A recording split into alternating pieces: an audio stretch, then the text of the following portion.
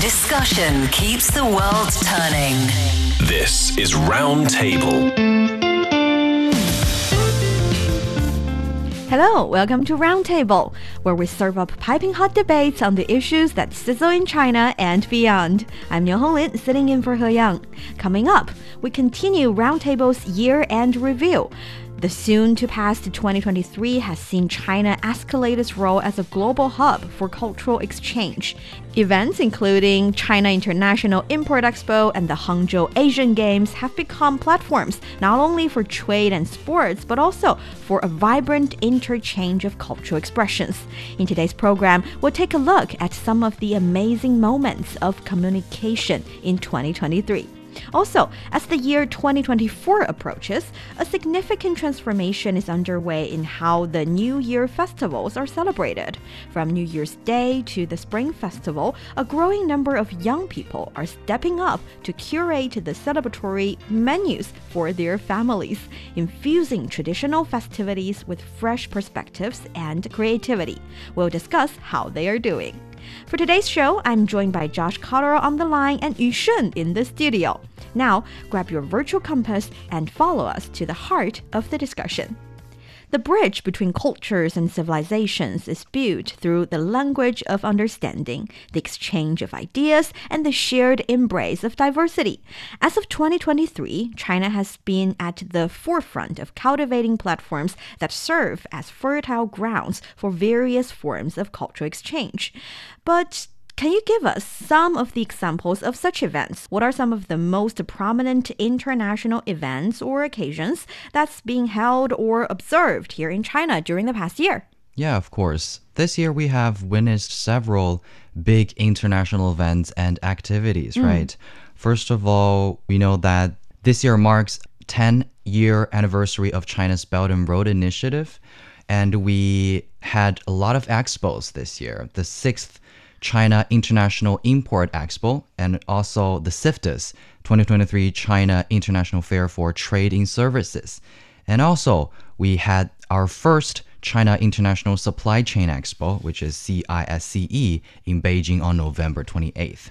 And we also had a lot of sports events, Asian Games in Hangzhou, and the 2023 FISU World University Games, also known as the 2023 Summer Universiade, took place from July 28th to August 8th in Chengdu in China. And also a lot of cultural and art activities like the Silk Road International Cultural Expo, which I attended, and the 81st World Science Fiction Convention, or also known as WorldCon, which is a global event that is also held in Chengdu. So we can see whether it's national or international events, the variety and types of these activities are becoming increasingly diverse. And this trend reflects also, I think, a growing abundance of cultural exchanges. Thank you very much for refreshing our memories. And I realize that many of these activities have been, major topics of discussion here on Roundtable. But previously, we mainly focused on the main activities or the main theme of such occasions or events or fairs and expos. We talk about how, for example, Import Expo would affect our daily lives with all these imported goods and all these fascinating new technologies. And we also talk about WorldCon in the aspect that science fiction can be something, add a lot of light and color to our lives. But as Yushun has already suggested, all these experiences or these events or these activities are actually also great platforms for different ideas, different cultures, and sometimes even different civilizations to have a little bit of exchange of understanding towards each other. It's great to foster mutual understanding. And Josh, do you remember any of those activities, and what's your impression about them? Yeah, of course, they were huge. I think that one of the events that left the longest lasting impression on me was probably the Hangzhou Asian Games. And as a sports fan myself, I've always thought that sports really are often the greatest opportunity that we have for cultural communication, because as is the nature of international competition, you have to have a diversity of participants, a diversity of stars, right? That's the nature of the event. And the Asian Games brought together so many athletes and officials, spectators from such a wide range of Asian countries, and I think that and other countries as well. So I think that this was really a beautiful opportunity for cultural exchange. It was the same in the Winter Olympics and every Olympic Games as well. And of course, the media coverage that comes with it. I know that CGTN was, covering a lot of this as well, and also other media outlets. And so this also brings a lot of, almost forces all of these different media outlets to communicate together, right? Which is pretty rare.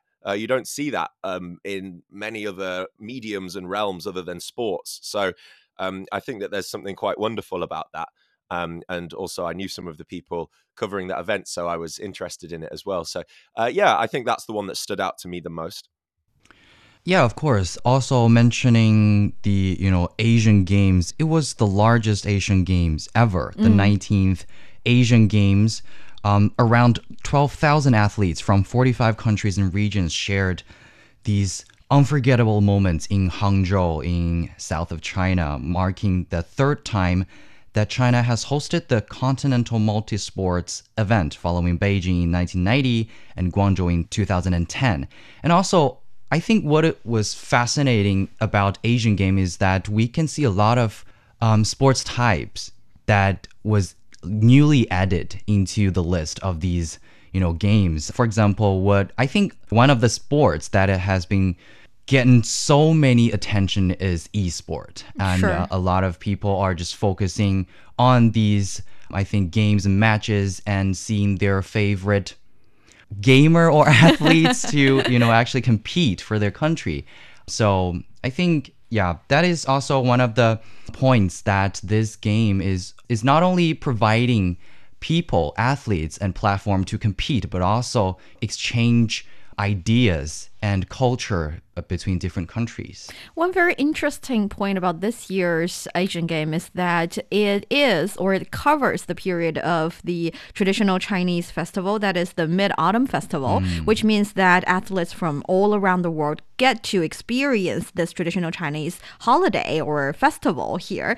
They enjoy themselves with activities such as making lanterns, Chinese knots, and paper cutting. And I think that's the beauty of going into a different country or experiencing different cultures. That is, you get to actually have a hands-on experience instead of learning about it, listening about it, even watching videos or movies about it. If you get to actually make a Chinese lantern with your own bare hands, with certain materials provided, of course, it is definitely a different experience. And that is why we say, on top of being one of the national level or international level of sports platform, Asian Game also provides people with the opportunity of experiencing the Chinese culture. And I still remember our colleagues Yang Gong and Brandon covered the event, and they have interviewed many of the athletes, audiences, as well as reporters there. And many of them have mentioned that Chengdu left a great impression on them. They enjoyed local food.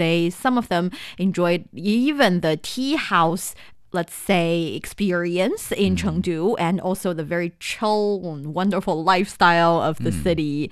And that is why in the Chinese language, sometimes we say culture and sports are together. 文体不分家, they are together. They are always related to each other, because through one event, you get to experience at least the other.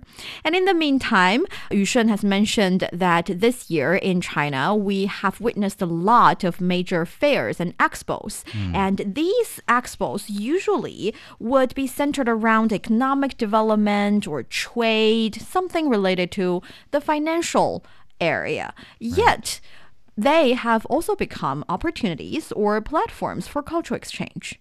Right. For example, the renowned CIIE, right? The 6th China International Import Expo, which is the world's biggest import fair, was held in Shanghai from November 5th to November 10th. And that attracted representatives from more than from 154 countries and regions and international organizations. And it saw a total of more than 78 billion US dollars worth of tentative deals reached for one-year purchases of goods and services, which is setting a record high.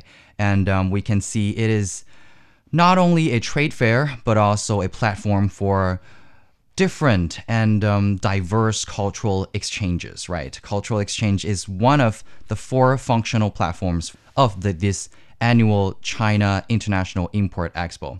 This year, cultural activities have been presented by many artists from 6 countries. There's Spain, New Zealand, Malaysia, South Korea, Indonesia, and Fiji, as well as by artists from 31 provinces, autonomous regions, and municipalities on the Chinese mainland, as well as Hong Kong and Macau. Nearly 100 cultural and artistic performances take place on the grand stage of the CIIE.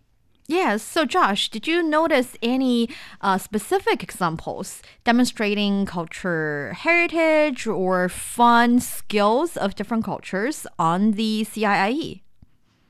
Yeah, well, there were quite a lot of them, and as was mentioned, there were presented by artists from 6 different countries. One example was the Maori cultural performances, which were showcased during the CIIE. And the Maori cultural performance is also known as the haka, which is from New Zealand. Yes. I'm always pretty interested in this, actually, because my mum is from New Zealand. And so, but she's not Maori. But still, the haka, if anybody's ever been to New Zealand or, for example, watched New Zealand play any sport, especially rugby or something like this, you'll know that the haka is a really significant part of New Zealand's culture and Maori culture. So I'm pretty familiar with that dance and that war chant, which is what it actually is. It has a lot of really interesting synchronized movements and chanting and things like this. There was another example, which was from an Italian craftsman who presented a carving at the CIIE. And this was Cairo Esposito, who is nearly 60 years old and was born to a carving family, apparently. And he's studied the use of carving tools since he was 7 years old. And he became pretty famous in Italy and in other countries as well. And this is the 3rd time that Esposito has participated in this expo. So that was also pretty incredible. Yes, and all these activities are not only fun to watch as someone who would attend or try to participate in such activities. As a ordinary guest, you would find all these activities quite entertaining. And in the meantime, they are great chances or great opportunities to introduce your beloved skills or culture to another country, or actually to the entire world. And there are usually specialized forums and activities surrounding these major expos and fairs. You would be able to attend forums or summit or panel discussions and talks. And why do you think these can always be found during these expos? Because first of all, we say it is cultural exchange, and one part of it, I think, is communication. And these, I think, form of conferences or forums can offer people these opportunities to actually, talk to each other and exchange their ideas or understandings. Because I think, cultural exchange can actually develop or promote a deeper understanding of different, no matter it's traditions or customs or ways of life, just like, these Maori cultures, right? Exposure to these diverse cultures promotes, I think, tolerance or empathy or appreciation for the richness of human diversity and humanity even. So I think these forums and these conferences can actually give people this chance to actually, have a better understanding with each other. Yes, let alone that they can actually use these platforms to network, to share the latest knowledge about their industry, to form a community, to learn about policies, and have all these different kinds of ideas sharing.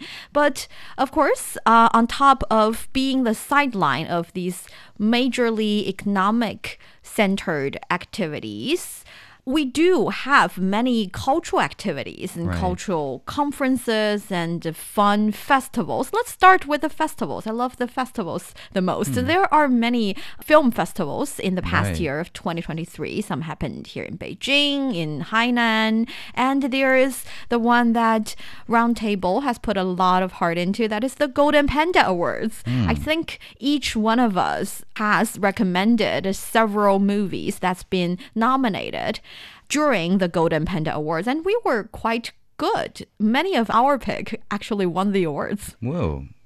Seems like we have the same taste with the judges. This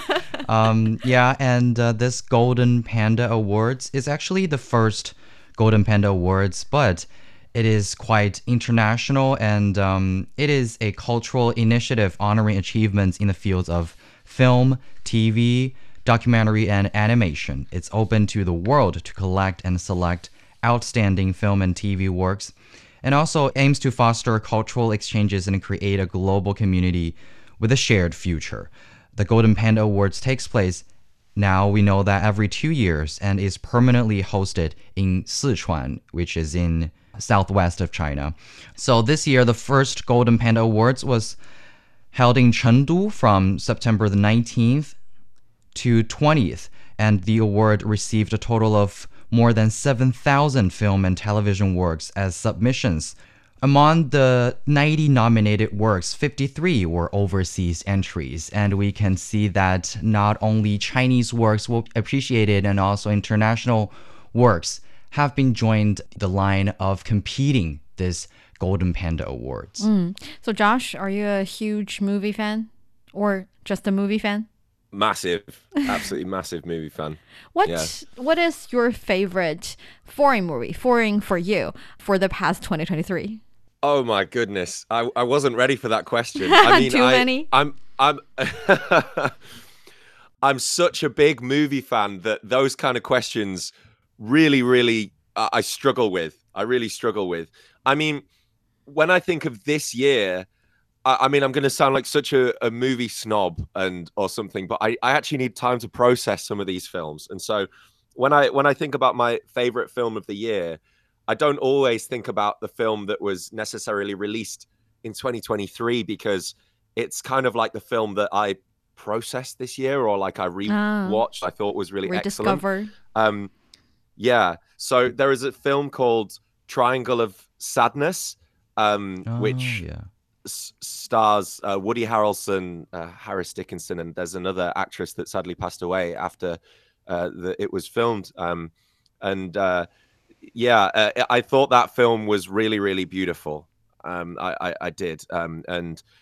This was like a comedy. It was a very dark comedy, and it really sort of split audiences. Some people thought it was pretty tasteless and that its commentary was not that intelligent, but I think that it was interesting because it really depended on how you were brought up, and it really made fun of sort of the super rich and also the fashion industry and gluttony and all of these things. And I really love this movie. I found it hilarious. So that movie stood out to me a lot, I must say, if I had to choose one. But that was more towards the end of 2022, but I rewatched it about 3 times in 2023. Well, does that count? Yeah, sure. The reason I ask you this question is just to build up to my next question. That is, when do you start, or let's just say when you appreciate a movie from another culture, do you find it a special kind of experience, or do you have this kind of,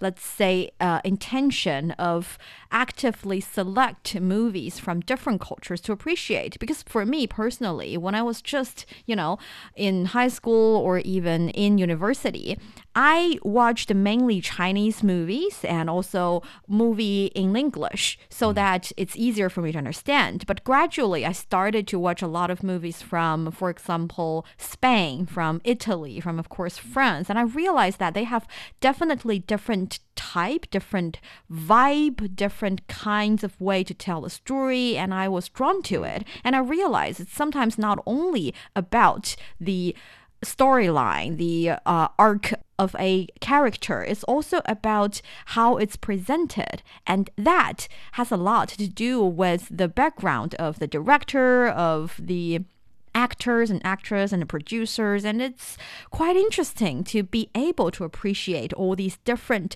kinds of works from different cultures and countries. And my starting point was actually a movie festival, which is why I'm a fan of movie festivals.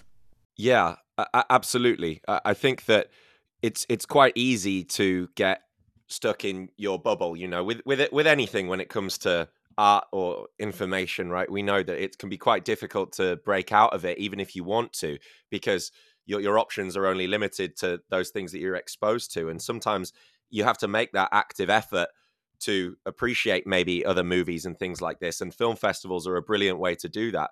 A lot of my friends that regularly attend film festivals, they say that they love it for this specific reason, because they discover or even rediscover films that maybe they didn't pay close enough attention to, or maybe because the film didn't have good enough translations or subtitles or something like this. This can also be a big factor that film festivals usually take really good care of, right?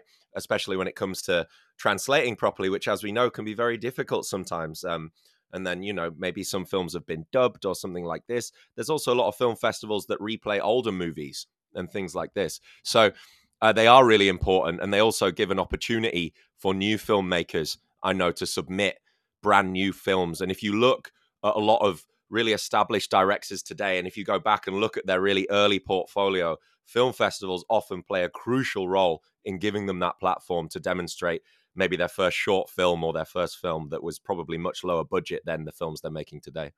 And that is specifically the reason that I'm very happy to see that there are many established and also growing number of emerging festivals here in China. And hopefully in the year 2024, we get to enjoy more. And on top of movie festivals, of course, activities related to history and art is also something that we can appreciate and enjoy quite so much. And I know for a fact that Yushun has some personal experience in these activities. Oh, yeah. So as I mentioned before, I attended the 6th Silk Road Dunhuang Cultural Expo. And super jealous. Yes. I think the point is that it was held in the city of Dunhuang, which is northwest China's Gansu province. And this city is just, I just don't have more words to say aside from fascinating and enchanting. Yes, and since its inception in 2016, this expo has aimed to promote cultural exchanges and cooperation between China and countries along the Silk Road. So this year's event featured a series of activities, including seminars, exhibitions, and cultural performances. And I have to say I had a great experience in Dunhuang, and I think Dunhuang is also just the perfect place for this event, not only because, these attractive Dunhuang culture, but also the Dunhuang holds immense cultural and historical importance as a major stop along China's ancient Silk Road. And this city served as a vital crossroads for trade and cultural exchanges between China, Central Asia, and the West. And yeah, I think it is absolutely, connecting the past and the future.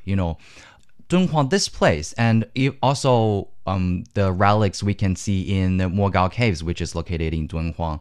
There are a lot of relics that was actually not from China. They are from the West. And that is a place that is jointly created by different cultures.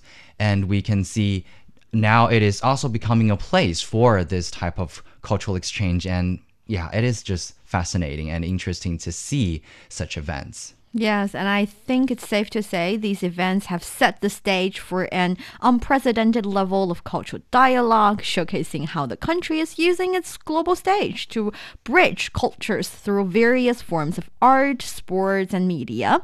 This year has underscored more than ever the critical role that communication plays in our world. It's the bridge that connects us, the lifeline in times of need, and the foundation upon which we build understanding and empathy. As we look look to the future, let's commit ourselves to nurturing and expanding the platforms for dialogue and exchange, whether it's through technology, art, or simply everyday conversations. Each of us has the power to contribute to a world where bridges are built more often than walls.